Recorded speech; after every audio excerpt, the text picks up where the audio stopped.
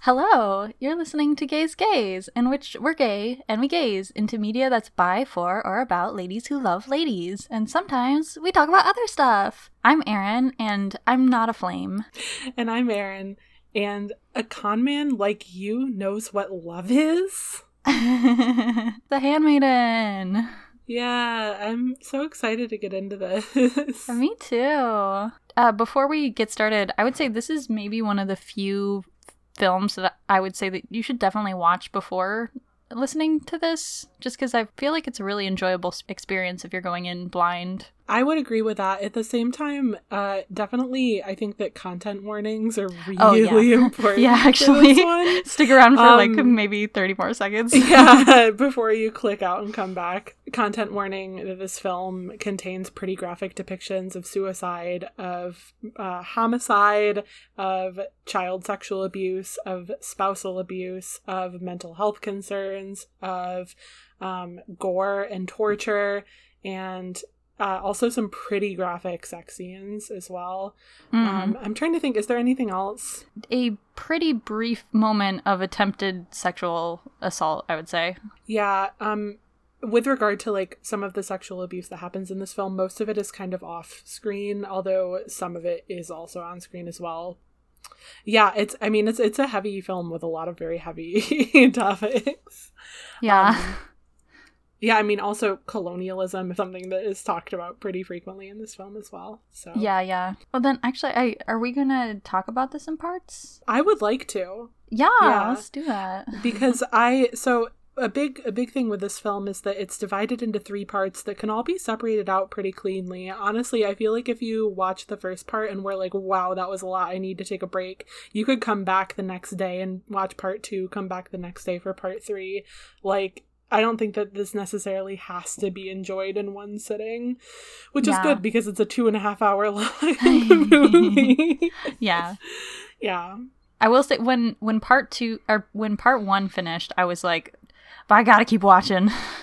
Oh, at least really? just a little bit. At that point, I was like, it's definitely cliffhanger-y, but at that point, I was like, oh, I could shut this off and come back to it. Like, if you like can tolerate a cliffhanger in like a TV show, you can tolerate this. That's fair. God, sorry. You don't have to apologize. I didn't get enough sleep last night. Me neither. Yeah, I have been doing a lot of stuff like around the house, but the past 2 days I've just like woken up and gone and sat in a chair and just hung out. That's good. I'm glad. You need that. Yeah. I know, I'm also just having like a really bad brain week. Yeah, it's not a good week to have a good brain. It feels weird to talk about anything other than what's going on in current events right now, to be honest. Yeah, that's fair. We're recording this the Friday of the 3rd day of the protests in Minneapolis. I'll tweet out like a link, the updated donation places if you're looking to donate any. To help any people who have been arrested while protesting, or local Black community orgs in Minneapolis. So I guess we can kind of start with talking about, like, before going into the summary and the plot and the themes and the symbolism and all of that, start with like the background about the movie. I'm gonna be completely honest, I didn't put as much effort into this as I did for like Lizzie or what was the last one we did? Portrait of a Lady on Fire. Oh my god. Look, it took me a second too. Mush brain. Yeah, as opposed to like some of those other ones, I didn't put as much time and energy into like researching the background of this. Like with and even with Killing Eve, like looking into like interviews the actors and actresses did, facts about them. Like, no, not this time. And that's just because I didn't feel emotionally up to it this week. Yeah, and honestly, same. I watched one Park Chan-wook interview, and it ended up like being the blandest fucking interview. No way. Oh my, yeah, it was really disappointing. I was like, I can't believe I wasted my time on this. Okay, I was gonna say, well, is there literally anything you could share out from it, or no? Wow, Like, that sucks. it was pretty, yeah, maybe it'll come up. I can be like, whoa, in the interview I watched. Okay, well, this film, The Handmaiden, was directed by Park Chan-wook, and it was released in 2016, so it's fairly recent. And Park Chan-wook was definitely most known for a series of films that he did called the Vengeance Trilogy, which the second film in the Vengeance Trilogy is Old Boy, which is maybe in America one of the most commonly known Korean films, to be honest. Aside from now with Parasite, Old Boy is like a very iconic, well-shot film about very traumatic events and very stressful. So like I had seen Old Boy coming into this. You had too, right? Yeah, I didn't know it was a part of a trilogy. Oh yeah, the other films are Sympathy for Mr. Vengeance and Sympathy for Lady Vengeance, I believe. Wait, excuse me? Yeah, hold on. Sorry, it's Sympathy for Mr. Vengeance and then Lady Vengeance are the two other ones. And Old Boy was the second one. So it's kind of funny that Old Boy as a title kind of stands out. I haven't seen the other two, but all of them are about revenge and vengeance, as implied by the title of the Vengeance Trilogy. They're just films on like the similar theme of vengeance by the same director. They're not related in any way, shape, or form other than that. So all right, like the Ice Cream Trilogy. I've never heard of that. Oh, fuck. That's because it's not called the Ice Cream Trilogy. Oh, yeah, by Simon Pegg, he did... It's a specific type of ice cream. Like, Cornetto? 3 Flavors Cornetto Trilogy. Oh, it is Cornetto. Or it's also known as the Cornetto Trilogy or the Blood and Ice Cream Trilogy. Oh, okay. I wasn't that far off. It includes Shaun of the Dead, Hot Fuzz, and The World's End. Yeah, that's right.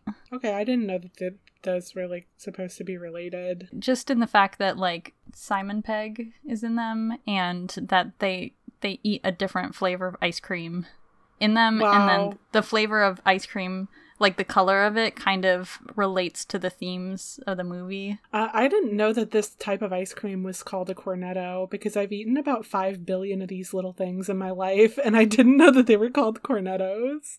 Oh. It's like when you get like an off-brand drumstick that isn't fully coated in chocolate, but it's got the little drizzles of chocolate on top and it's got the peanuts on it. That's a Cornetto. Oh no, I know what it is. I'm saying it because we're on a podcast. Oh, I didn't know if you were going to cut this out or not. No, I'm saying it because we're on a podcast here. Sorry, I didn't mean to be so like, short. You're not short. You're fine. This is good content.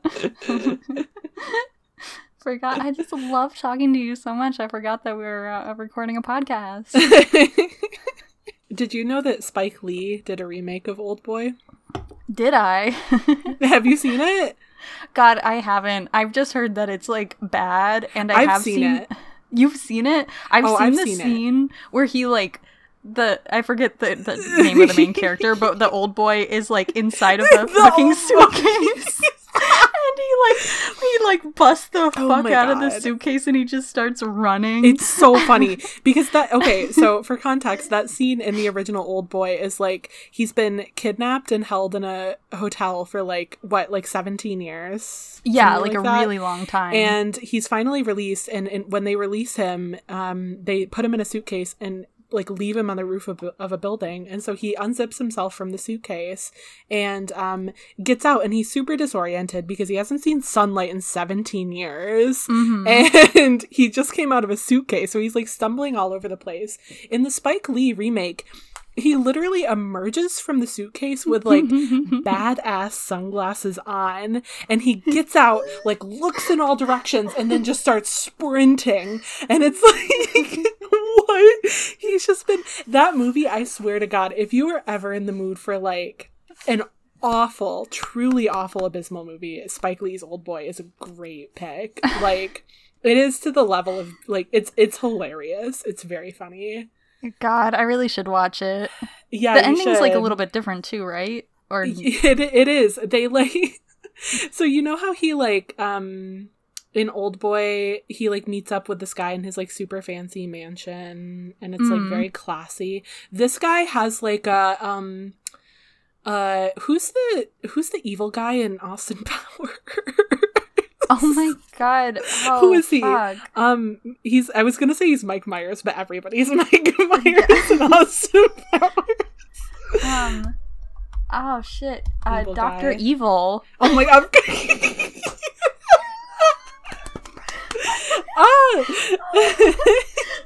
Yeah, what possibly could be his name? It's like something really complex. It's like kind of what I imagine, like if Dr. Evil and Jeff Bezos merged into a human person and built a like torture chamber. This is what it looks like a Google's headquarter a little bit. And it's literally wild. It's an experience. In order to watch it, please like look up some content warnings for Oldboy. I don't want to give spoilers, but there's like a lot of really, really triggering content, and while it's not like, I mean, it becomes a joke in the Spike Lee version, right? Because of how bad it is. So that, take it or leave it, you know. It's very fun to watch. You should watch it, Erin. Oh my god, maybe. That sounds good. I'd watch it with you if you want to. Ooh, fun. It used to be on Netflix. And then we'll do an episode on it. Oh my god, no. Yeah, and they try to like be like, Spike Lee clearly like tried to like kind of think about what it would be like to make Oldboy. Because like in Oldboy there's this like iconic scene where the protagonist eats a live octopus, right? It's like disgusting. Like the actor really did it. Like reached into a fish tank, pulled out an octopus and ate it. And in the Spike Lee version, the villain just like stares at a tank with an octopus in it for like 5 minutes. And it's like, oh my god. Like I'm thinking about octopuses. Wow. God, I just want to talk about Oldboy now. I know, Oldboy. Sorry. We have to not talk about Oldboy, but... Yeah, that's fair. But yeah, I watched Oldboy, Park Chan-wook's version, like... I think like 4 years ago or so. And I just remember had some really beautiful shots in it and some also really amazing like action sequences, and specifically like one take action sequence. Yeah, I think that at the time that it came out, it was like the longest single take action sequence in a film. Yeah, it was. Because it's like 10 minutes of him like literally taking down like baddie after baddie in like a side-scrolling rolling shot. Spike Lee could really never. Cool. He like he did that. He definitely recreated that scene, but there's like 5 million cuts in it. Like, yeah, exactly. Yeah, some of Spike Lee's other movies are good. This one's just not. Yeah, this one's just not there. Yeah, man. It also just really. This Oldboy did not need a remake. It didn't need a remake at all. We're about to make a get big the tangent, left turn. We have to get the tangent out of the way now, because we're probably not going to go on any like funny tangents for the rest of this discussion. Let's be real. So what I didn't know going into this, what I was told by our lovely friend Katie, is that The Handmaiden is actually based on a book, and the book is a novel that's by Sarah Waters, and it's called Fingersmith, and apparently it's one of like the most iconic lesbian fiction novels. Like if you Google lesbian fiction, it's like the first thing that comes up. Oh yeah, I did not know that you didn't know that going into this. I'd never heard until of Fingersmith like before. recently. I'd never heard of this book before at all. Actually. Yeah, I think Fingersmith and Tipping the Velvet were like high school Baby Erin, like, whoa, lesbian media, what's that kind of things. I haven't read the Fingersmith book, but I do know of it and knew that this was a adaptation going in. So yeah, I haven't read it. I did read a brief summary just to see what the similarities were, and it seems to be honestly pretty similar in plot. The big glaring difference is that Fingersmith is set in Victorian Britain. And the setting has obviously been changed here to Korea during the Japanese colonialist occupation in the early 20th century, sometime around 1915 to 1930. Maybe for the podcast we will do some of Sarah Waters' books. Yeah, I'm interested to read some of them now, especially based on an interview that I read with her that we'll talk about a little bit later. Yeah. Going back way back now to Park Chan-wook. I read this interview that he did with the Hollywood Reporter that I found like fine. It was also a little bit boring, but just kind of talked about like what he was thinking when he made this film, why he made some of the choices that he made. One of the things that he said about changing the setting was that like he knew kind of from the outset that they wanted to make it set in Korea rather than set in Victorian Britain as the book was initially written.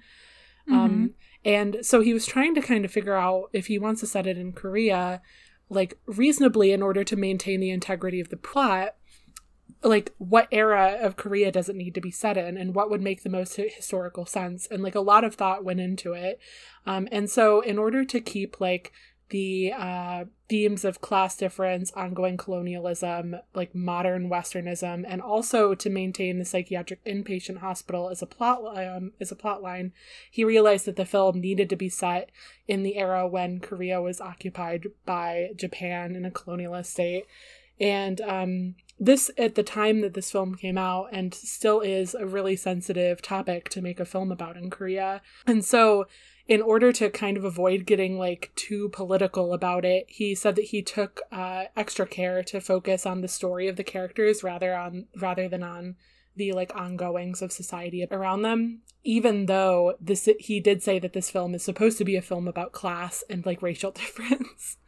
So I don't know. And I do wonder, just as like a white English speaking person, if there is a little bit lost on watching this movie, you know, without, I don't know, outside of the languages, either like knowing Korean or knowing Japanese. And when you're watching it, they distinguish like what language they're speaking through the color of the subtitles. But yeah, I think there's probably another like level of, I don't know, understanding to be gained if you know Korean or Japanese or both. Right. I mean, there's going to be a cultural barrier if you're a white American. Yeah, for sure. This film. Or if you're just not a Korean or Japanese person, especially if you haven't lived through this era. Like, I feel like the people who would understand a lot more about this film are the people who are like 80 years old, 90 years old.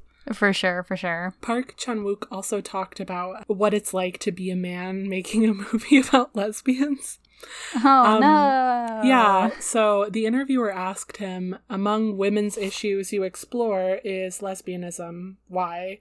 And what he had to say was, even though I explore such a genre-specific topic as homosexuality, it was not my intention to make a human rights film showing individuals overcoming discrimination, similar to how I wanted to focus on individuals living through the colonial era rather than a story about the colonial era itself. I always wanted to create a movie that portrayed homosexual romance as something that's natural, as just a normal part of life. Yeah.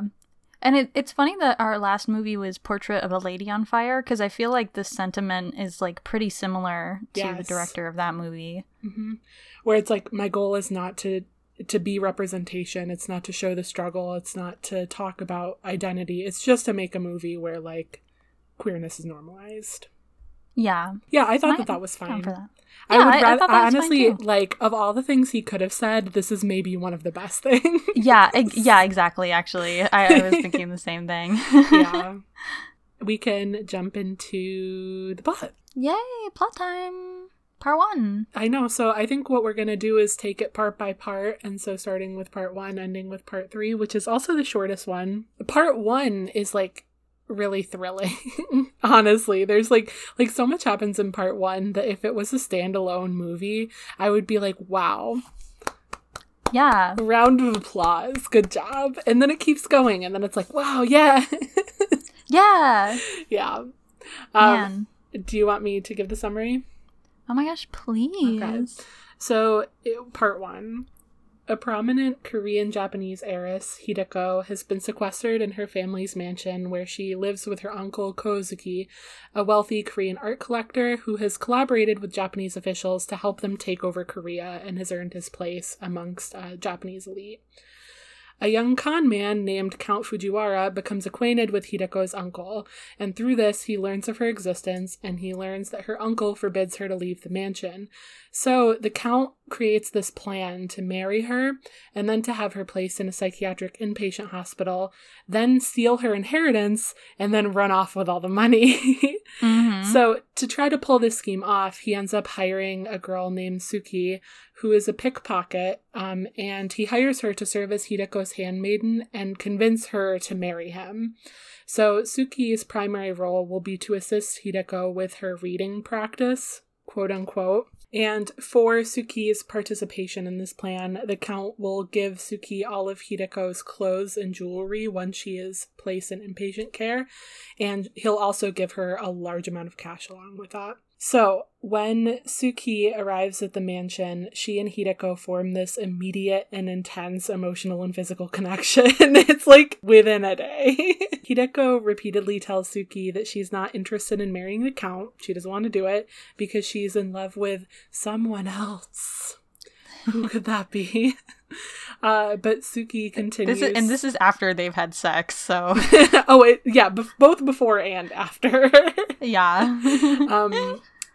But even through that, Suki continues to insist that Hideko marry the Count anyway, even though she is also catching feels. Like, both of them are clearly very into one another. So Hideko agrees to marry the Count, and the two girls run away to meet him while Hideko's uncle is away on a business trip. So Suki is kind of deliberating whether or not she really wants to turn Hideko over and run away with her share of the inheritance.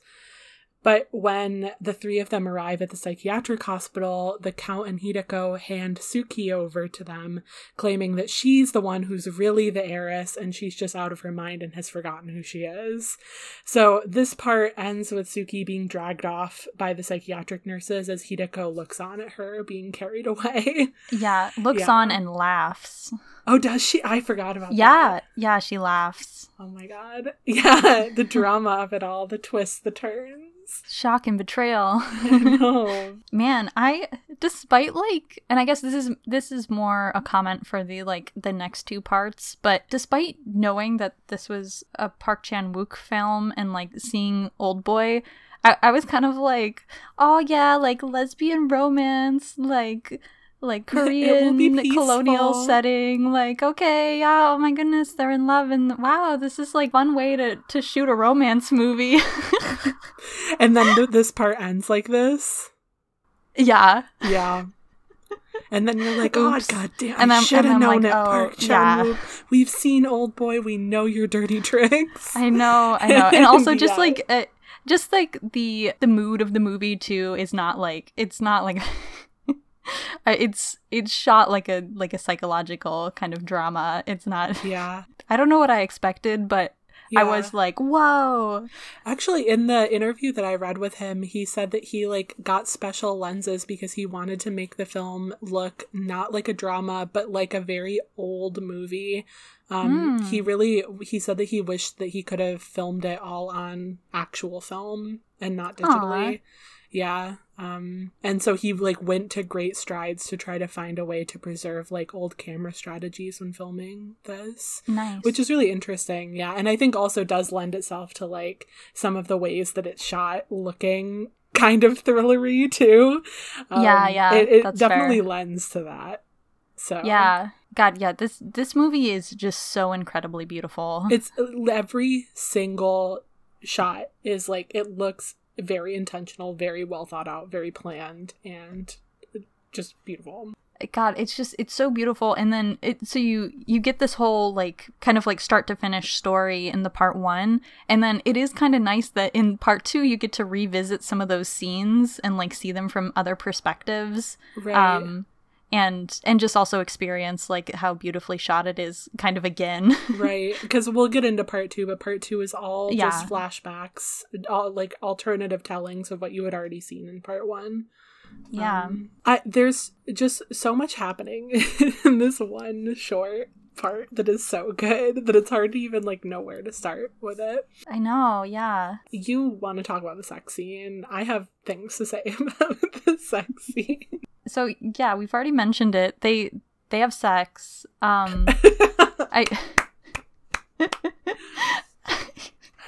Flawless. The sex scene in part 1, it's pretty short. The two women, they're lying in bed together, and Hideko is like, oh, you know, on my wedding night, like, the Count, is he gonna want me?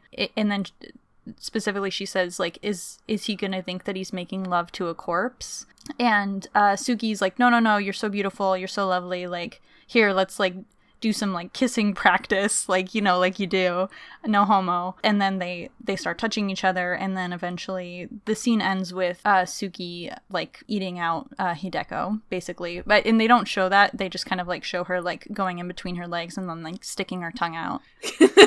In what is, like, honestly a very funny scene. Like, we both laughed. Yeah. We were like, I feel like it's kind of intentionally funny. Yeah. There's a lot of, like dark humor. Sure.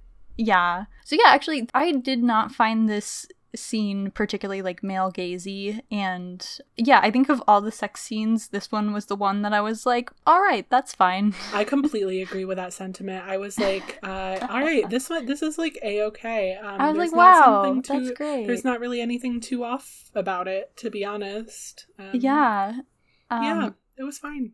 All right, yeah, any other thoughts on, like, part 1? No. Yeah, I will say, so with part 1, it's definitely, the narrative is so that you're not totally sure what, like, Suki is feeling, that, like, Hideko is, like, definitely interested in her, and is literally like, I'm in love with someone, I don't want to marry the Count, how do you feel about that? Like, and is in the context of, like, I don't have anybody else in the world, right?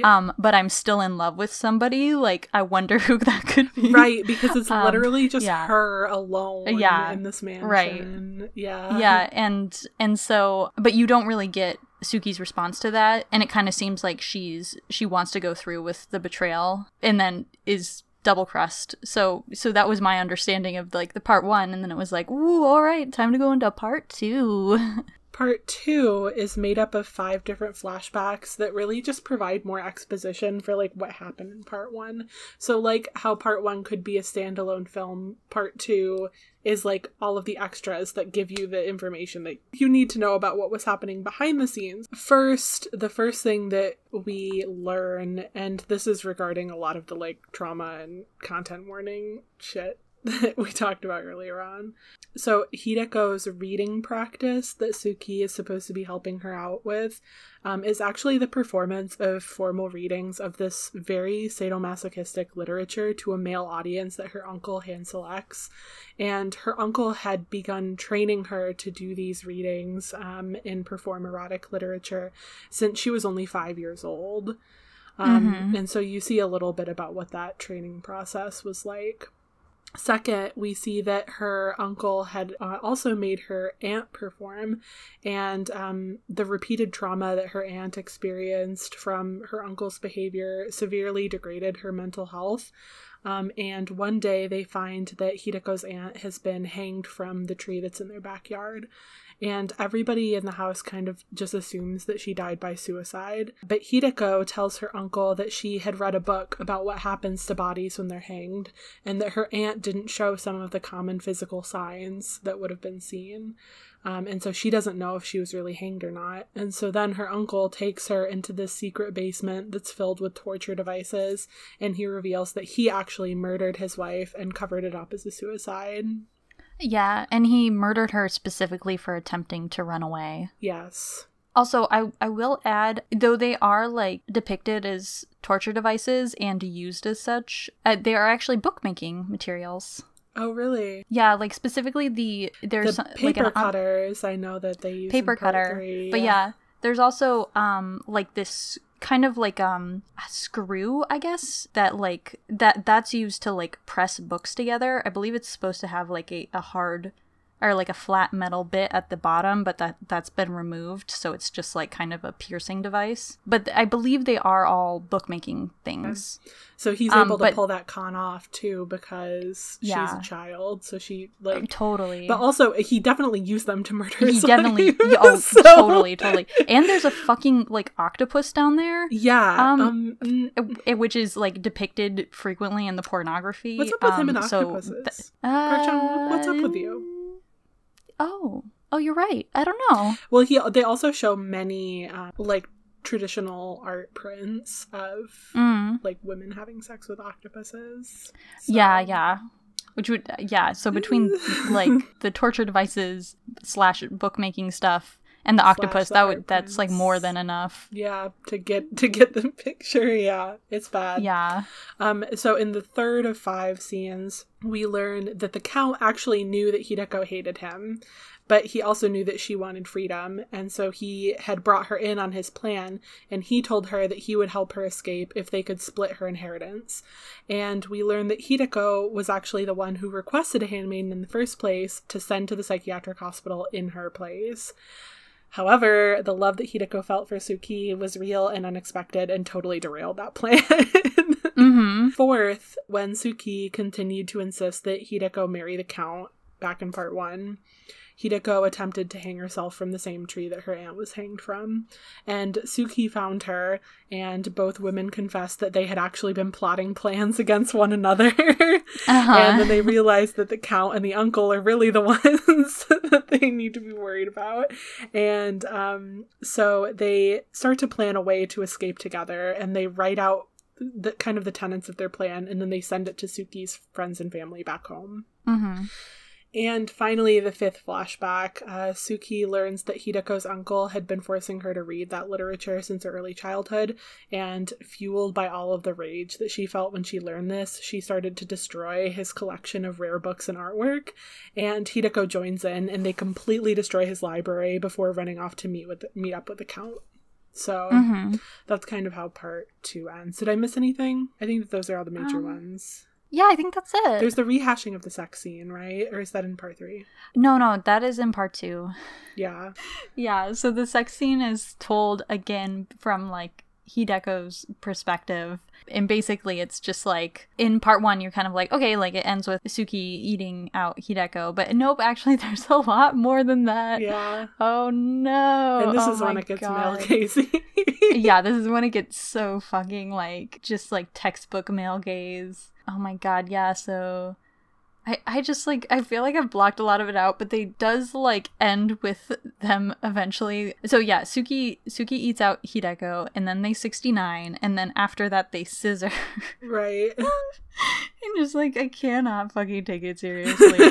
And Suki, like, while they're scissoring, is like, wow, Hideko, like, you're a natural. Like, I can't believe like you've never had sex with anybody or like knew about sex at all. Like, wow. Which is just like, oh my fucking god. Right. Which, let's now get into Sarah Waters and her take on all of this. Yeah. So, Sarah Waters, again, the novelist who wrote Fingersmith, she did an interview with The Guardian, and one of the things that she said about Park Chan-wook was that, quote, he does a lot more with the pornography because he turns it into a spectacle, but for me it was all about words. So first of all, openly admitting that he like very much like wanted to make it very pornographic. Second, she talked about how, and again, I haven't read the book. She said that in the book, like, she tried to write about women finding beauty in things that are, like, painful or, like, painful requirements of, like, male culture or, like, looking good for men, and women finding the beauty in, like, the removal of that. And so, some of the things include, like, admiring corset marks on a woman's skin after she removes her corset. This one is left in the film. This is the only one that's left in.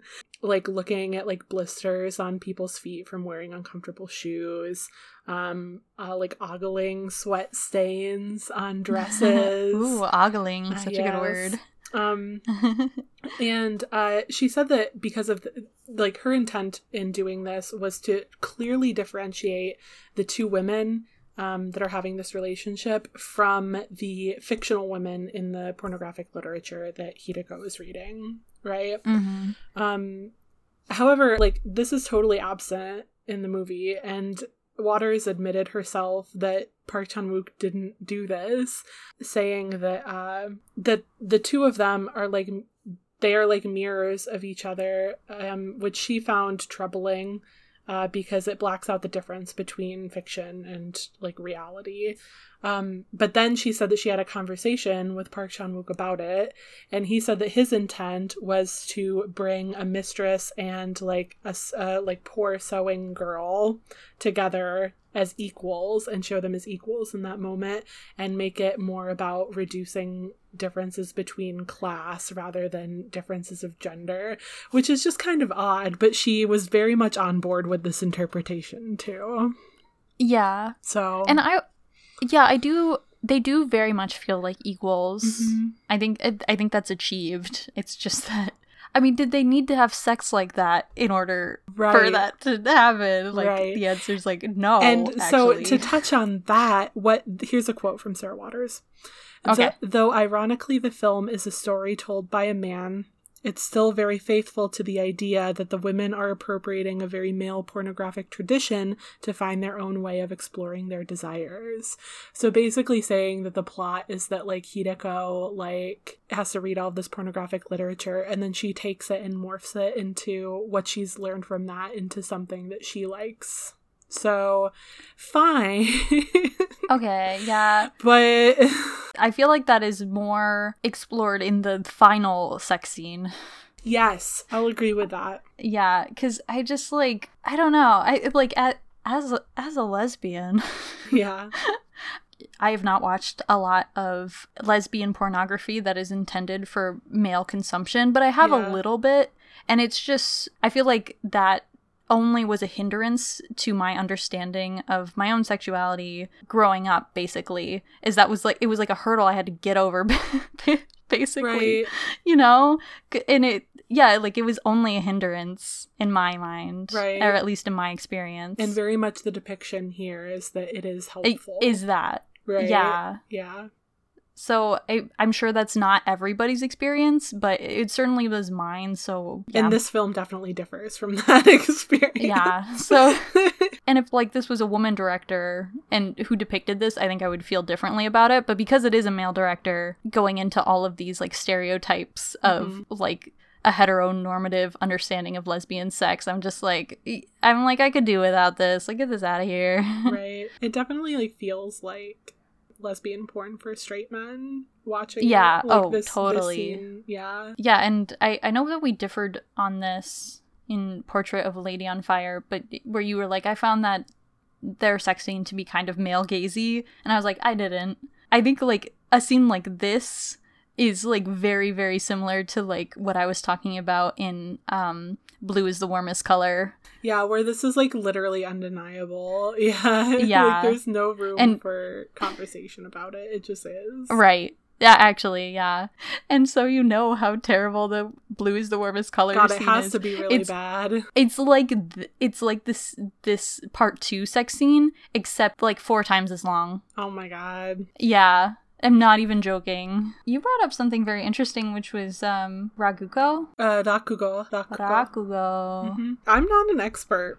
I just want to say this. I'm a white American who's not an expert. I just know a little bit about Rakugo. So Rakugo is this form of traditional Japanese storytelling that is most commonly comedy.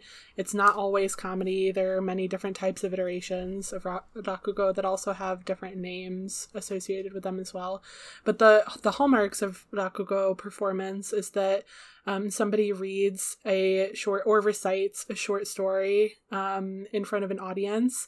They dress in formal traditional wear, sit on a small cushion with a book in front of them, and do a live reading. And it's very important that you do proper pronunciation, and otherwise the story can't quite get itself across. Do you know the book, the children's book, Riki Tiki Tembo? Yeah. Yeah, so that's based off a Rakugo story. Wow, really? Yeah, the Jugumu Jugumu story. Do you know this? Wow, yeah. Yeah. So a lot of those like traditional stories have kind of bled into American culture, repackaged by people for profit. Oh. You know, but the thing about this and how it's used in this film, so it for me it seems fairly obvious. Maybe I'm totally wrong in this interpretation, definitely accepting criticism. It seems that Hideko is performing Rakugo for like a weird eroticized Rakugo for her uncle, and in the context of the story, it actually kind of makes very clean sense because he is a Korean man who is totally enamored in Japanese culture, trying as desperately as he can to seem Japanese, to fit in with these Japanese political officials he's been aiding, right? And Rakugo is a type of performance that it's something that a tourist would see if they're visiting Japan or like learning about Japanese culture. And so it makes sense that it's something that he would bring home and try to replicate at home as like a part of demonstrating like...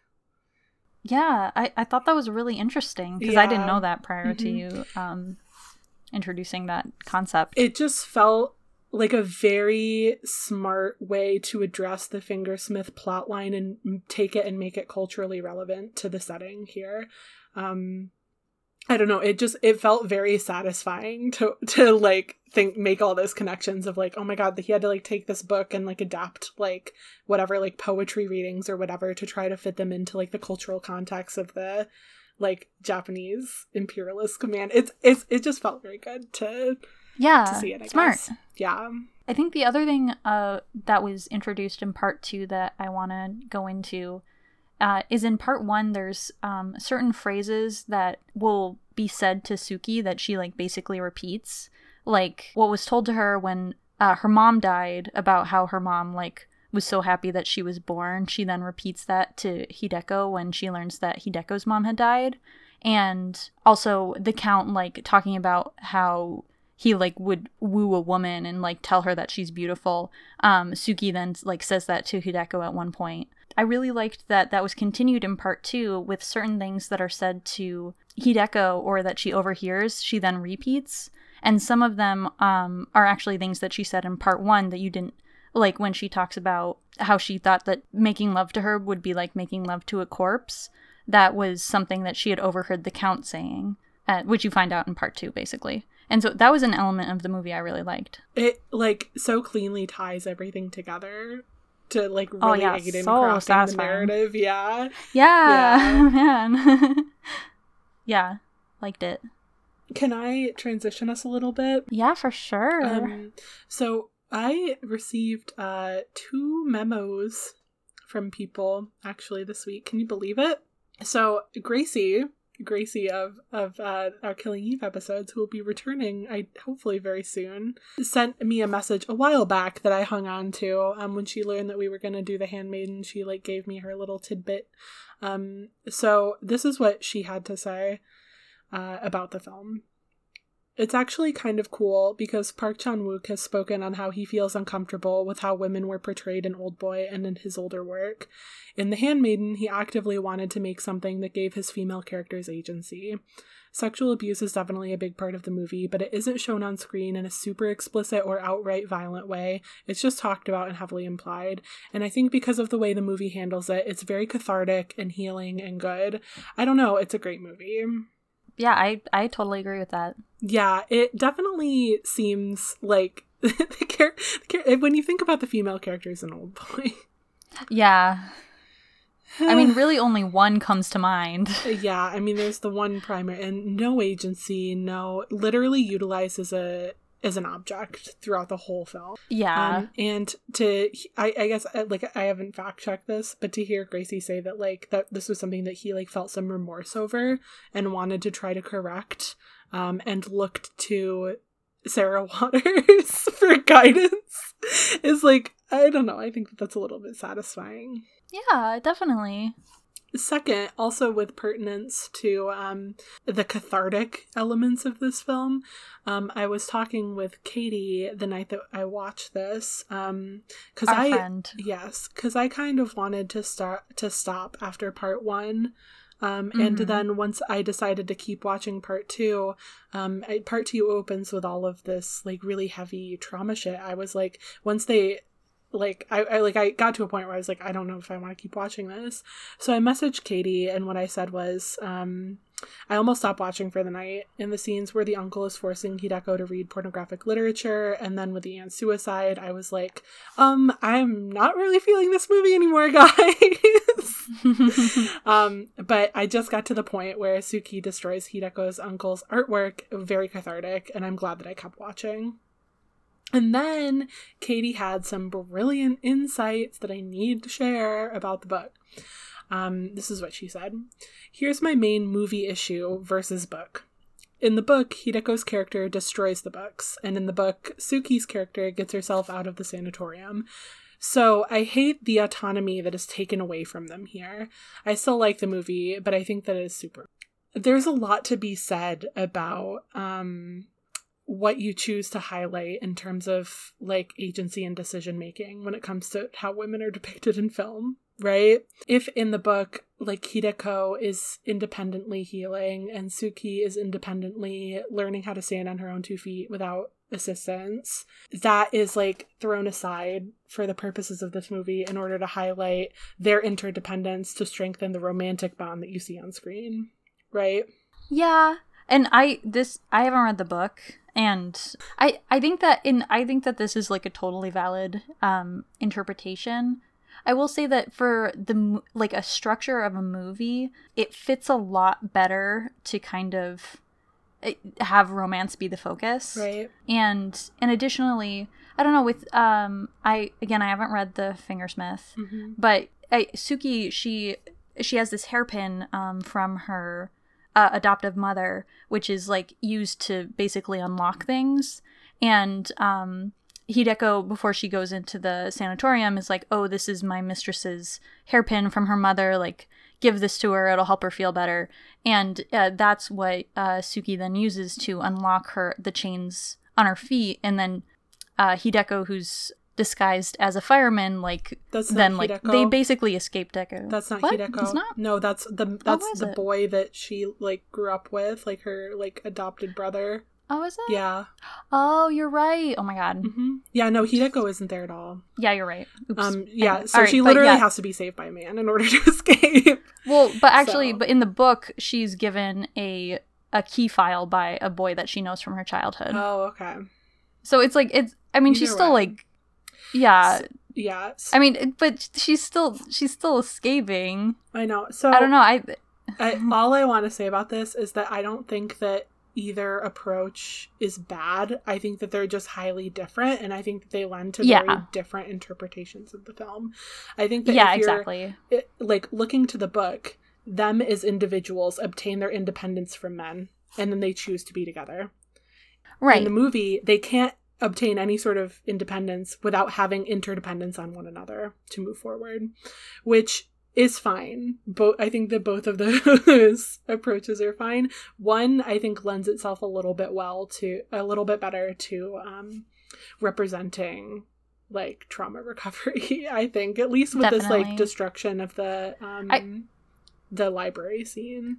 Yeah, I will say I liked the like destruction of the library scene a lot, and I specifically liked that it was Suki destroying it, and then Hideko like eventually joining in, because I think if you have been like very like brutally traumatized, taking that step is and to kind of like recover is very, very difficult. Yes. And just kind of having a comrade with you can be very healing within itself, of just that validation of like what has been done to you is wrong, especially if you've been raised in an environment where like somebody's saying, no, this is fine. And I think Hideko like joining in at the end is then aided like in a scene where they're basically like jumping the fence of the property, and Suki, she just like jumps over the fence, like whatever, let's go. And Hideko is like standing there like basically like too afraid to go over. And then Suki comes back over the fence and like basically like stacks the suitcase to be like, all right, come on, like get over, like I'm gonna help you over. And I think, I don't know, I feel like that says a lot about recovery as well. Yeah, like I something said, different, they're just but like not a bad thing, right? Yeah.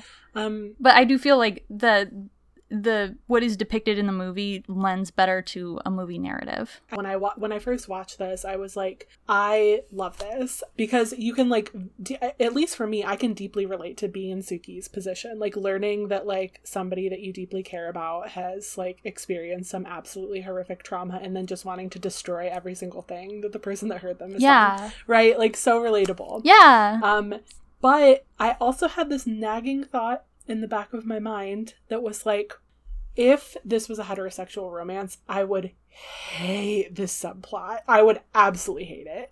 And so, like, why am I thinking so differently about it? Because it's two women. Like, and I don't know.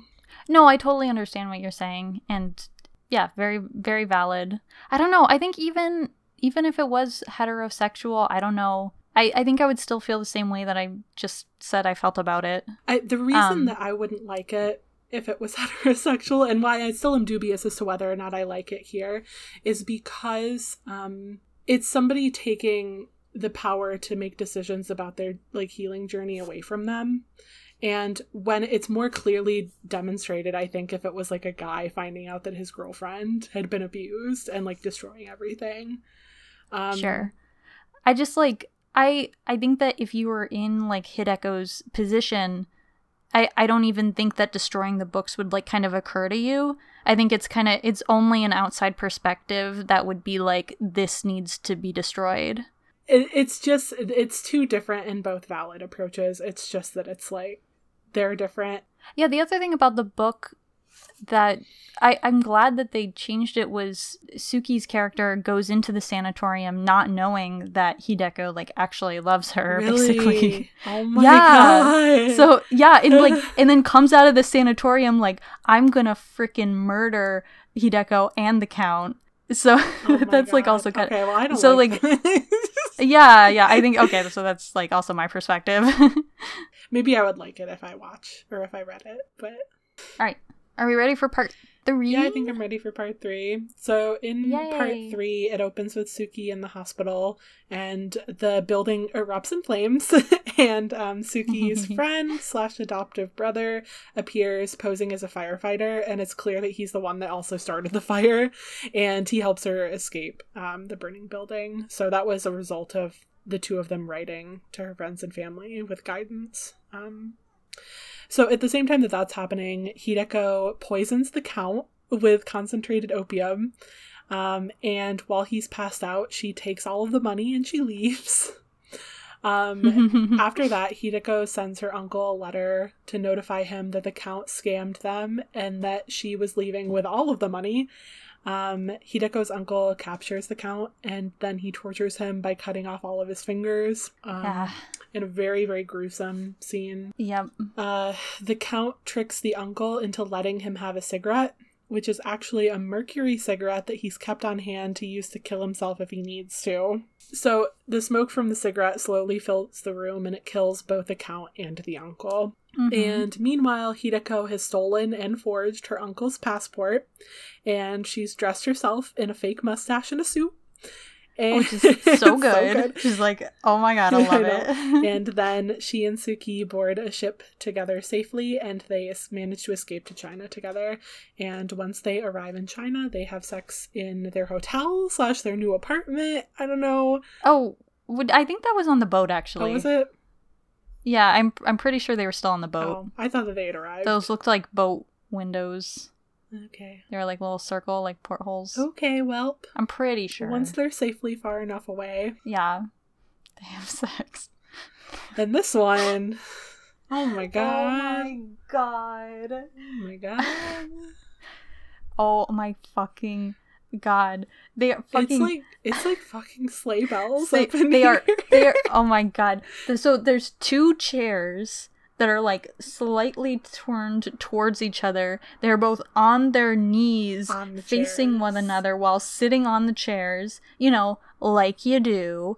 Optimal for sex. It's clearly for the visual effect of the film and not for the practicality. But that's just like... No, of course. But that's just, like, so like 100% male gaze. Like, look at these ladies. They're having sex with these sex spells. Did we ever... So we didn't confirm. Yeah, they might be Benoit bells. Balls, not bells. Definitely they wouldn't jingle. Yeah, you're right. Which is what is very confusing about all of this, because they are clearly jingle bells. Well, no. So, but there is a type that it is a circle, and then it's hollow on the inside, and then there's a smaller ball on the inside. That is the weight. And then it's supposed Yeah, and then it rattles around. Mm-hmm. So, like... Yeah, so it's presumed that they might be Benoit balls, but also, who, like, really knows for sure? We do not. I did... I did go to this website that I found very funny for very silly reasons. Have you ever heard of the moviespoiler.com? Oh, no. I went to the moviespoiler.com. Will you go into our Google Doc and click that little link right there? Go for the homepage probably first. It is hideous. It's very when was this Web made? 1.0. If you'll take note on the homepage, they're still updating it today. Wow. So the moviespoiler.com is this, like, it looks like an Angel Fire website. I'll link it out on the Twitter if you want to go to it. Or you can just literally type in the moviespoiler.com. Oh my god, that GIF is moving at like 2 frames a second. I know. And what they do is they write a summary for every movie. All of them. And if you want to be spoiled in the ending of a movie, you can literally go there and they have it all. I was like losing my mind when I read these like couple sentences about The Handmaiden, just because it's like it's so obvious, but it's also so silly. Suki and Hideko go into their new home where they kiss and have a long sexual experience, affectionate and in love. They put the Benoit balls in their mouths and then inside of each other's vaginas. End summary. That's the end of the summary. The end of the page. That's it. I'm pretty sure they're still on that fucking boat. Wow, I'm also looking at the 2 sentences above that is just the uncle dies. I know! The uncle dies. Also, immediately under that paragraph, this short summary is brought to you by the movie pooper. Who? The movie pooper? Wait, I'm clicking on it. That's what it says. I know, I clicked on it. Why is he the pooper? It says, here's what it says. Why movie pooper? Because sometimes the surprise spoiler ending is the only reason you'd pay $11 to see what is otherwise in a turkey of a film. Basically, it's just there to spoil the ending for you if you really need it. I love it. Wow. Also, it says, because sometimes you vaguely remember an old movie that had some sort of plot twist at the end of it, but you can't remember what it was. That's when you need the movie pooper. Wow. Thank you. Thank you, movie pooper. Oh my god, we're talking. The movie pooper has derailed us. He pooped all over our podcast. God, what do you have? All right, yeah, part 3. We already went over part 3. What else do you have? No, to add? I know, but yeah, I don't. What do you have to add? I have nothing else. That's why I brought up. Yeah, I mean, just really the. I was like, wow, what a satisfying conclusion to this movie. I love that Hideko is wearing a fake mustache. That's like actually kind of hot. But then the Jingle Bells kind of ruined it for me. Yeah, they're legitimately Jingle Bells. I just don't know, man. I feel like, okay, a controversial opinion. I'm glad that it ended with them together, but ultimately I feel like I so deeply enjoyed part 1 that like parts 2 and 3 didn't live up to that for me personally. I will say I just like, I'm kind of a sucker for like a psychological tale every once and again. Mm-hmm. So not knowing that this was that, yeah, part 2 like really hit it for me, and especially like once it gets going and they confess to each other that they like are in love. That was really satisfying for me. And also that Hideko, who in part 1 seems to be very naive and like being seduced by the Count, that actually like none of that was what was happening, and it's just that like Suki was like very young and naive and didn't really realize that she was the one getting played. Yeah.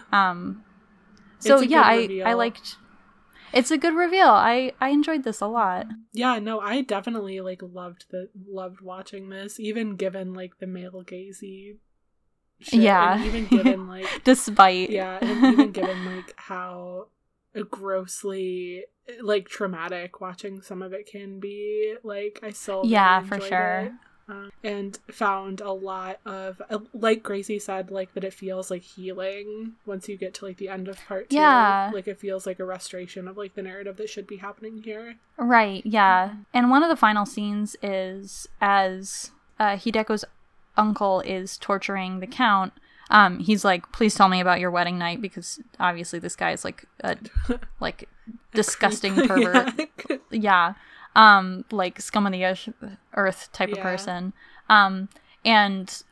So, you know, in part 1 you just kind of assume that Hideko like had sex with the Count, and then it's like revealed that she just was like whatever, and she just like masturbated in front of him and then like cut her hand and was like, okay, we're done here. Yeah, to leave blood on the sheets.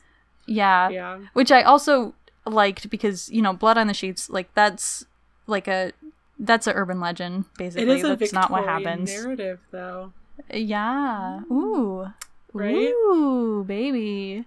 Yeah, so I liked that was, yeah, it was just like bullshit. Yeah. Yes. Oh my god, one silly thing that we didn't talk about at all, but that I just also appreciated about the bridging of the gap between the novel and the film is that it's very clearly stated early on. They're like, half of the house was made in the style of British architecture and half of it was made in the style of Japanese architecture, because the master enjoys both. And so then you get all these scenes that feel very Victorian and have like very Victorian fashion in like rooms of stereotypical like Victorian opulence, right?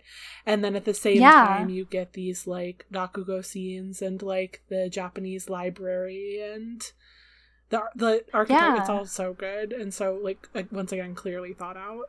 Yeah, such a great setting. Man, yeah, I would love to look up where this was filmed. Yeah. Mm-hmm. I mean, it looks I wonder like if a real they used house. if there's a house. Yeah, I wonder if like this house exists, and I don't know, can we go there? Can we go to Japan? It was in Korea, remember? Oh shit, you're right. Sorry. Oops.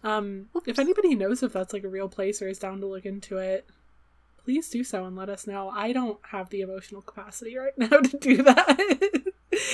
Yeah, or maybe I'll look it up. But if I remember. Yeah, but that's about it. That's pretty much it. Yeah, good movie. I liked it. I had so much fun watching it.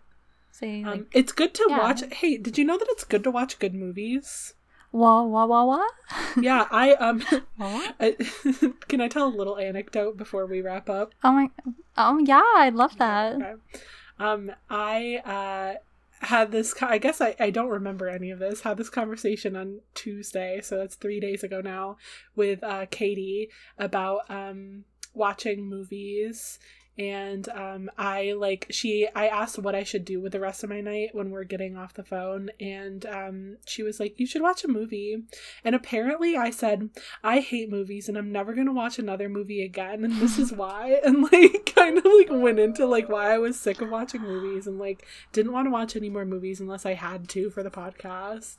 And then literally I watched The Handmaiden and HBO Max came out, and I was like, all right, I have to make a letterbox and build up my queue of all these like artistic films I want to watch. Oh my god. Literally within Erin. like 2 days I had completely forgotten everything, and like yeah.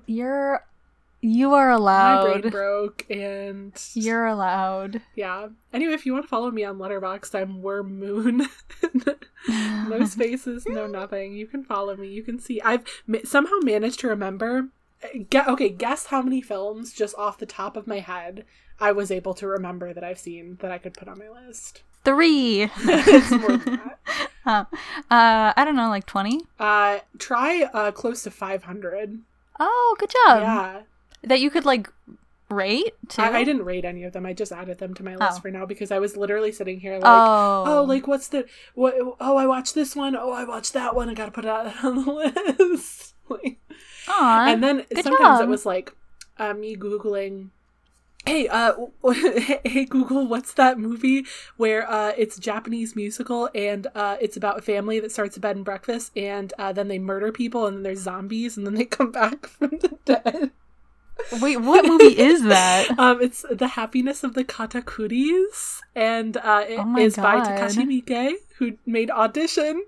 And it's a dark comedy that is self-described as being a combination of Sound of Music and Dawn of the Dead. Self-described. Wow. And it is, it's such a trip. It's got quite a lot of like Japanese 80s like vaporwave aesthetic, some very odd claymation, zombie film, musical. The zombies get their own musical number. Oh my god. Would definitely recommend The Happiness of the Katakuris if you can find it. Yeah, wow. Yeah. Anyway, my Letterboxd is just full of gems like that. So I've been getting back into it lately. It's been fun. Past couple days. Somehow just The Handmaiden and HBO Max caused me to completely spiral again. Yeah. Before this started, we were joking that this podcast was going to be sponsored by HBO Max. Please, HBO Max. You have so many movies that we can watch on your platform. God, I do love it, though. It's only been like a couple days. They've like quadrupled the content, Erin. I know. I'm fucking ready to watch some Studio Ghibli movies. I know. I'm ready to watch so many Criterion films that they put on there. And you can watch them too. Go to HBO Max /gaysgays. Hashtag sponsored. Hashtag ad. Sponsored by HBO Max. In any way, shape, or form. If a streaming platform ever wanted to sponsor us, I would like jump on it. Yeah, fuck, it's Pride Month. Give us some money, HBO baby. Give us $3. $3. Well, no, actually, give us like at least $15. That's right, $15 is all you need to subscribe to HBO Max. Go to HBO Max /gaysgays. I would gladly accept $15. It would take more than that to get me to sell out. Yeah. $30. 2 months of HBO Max.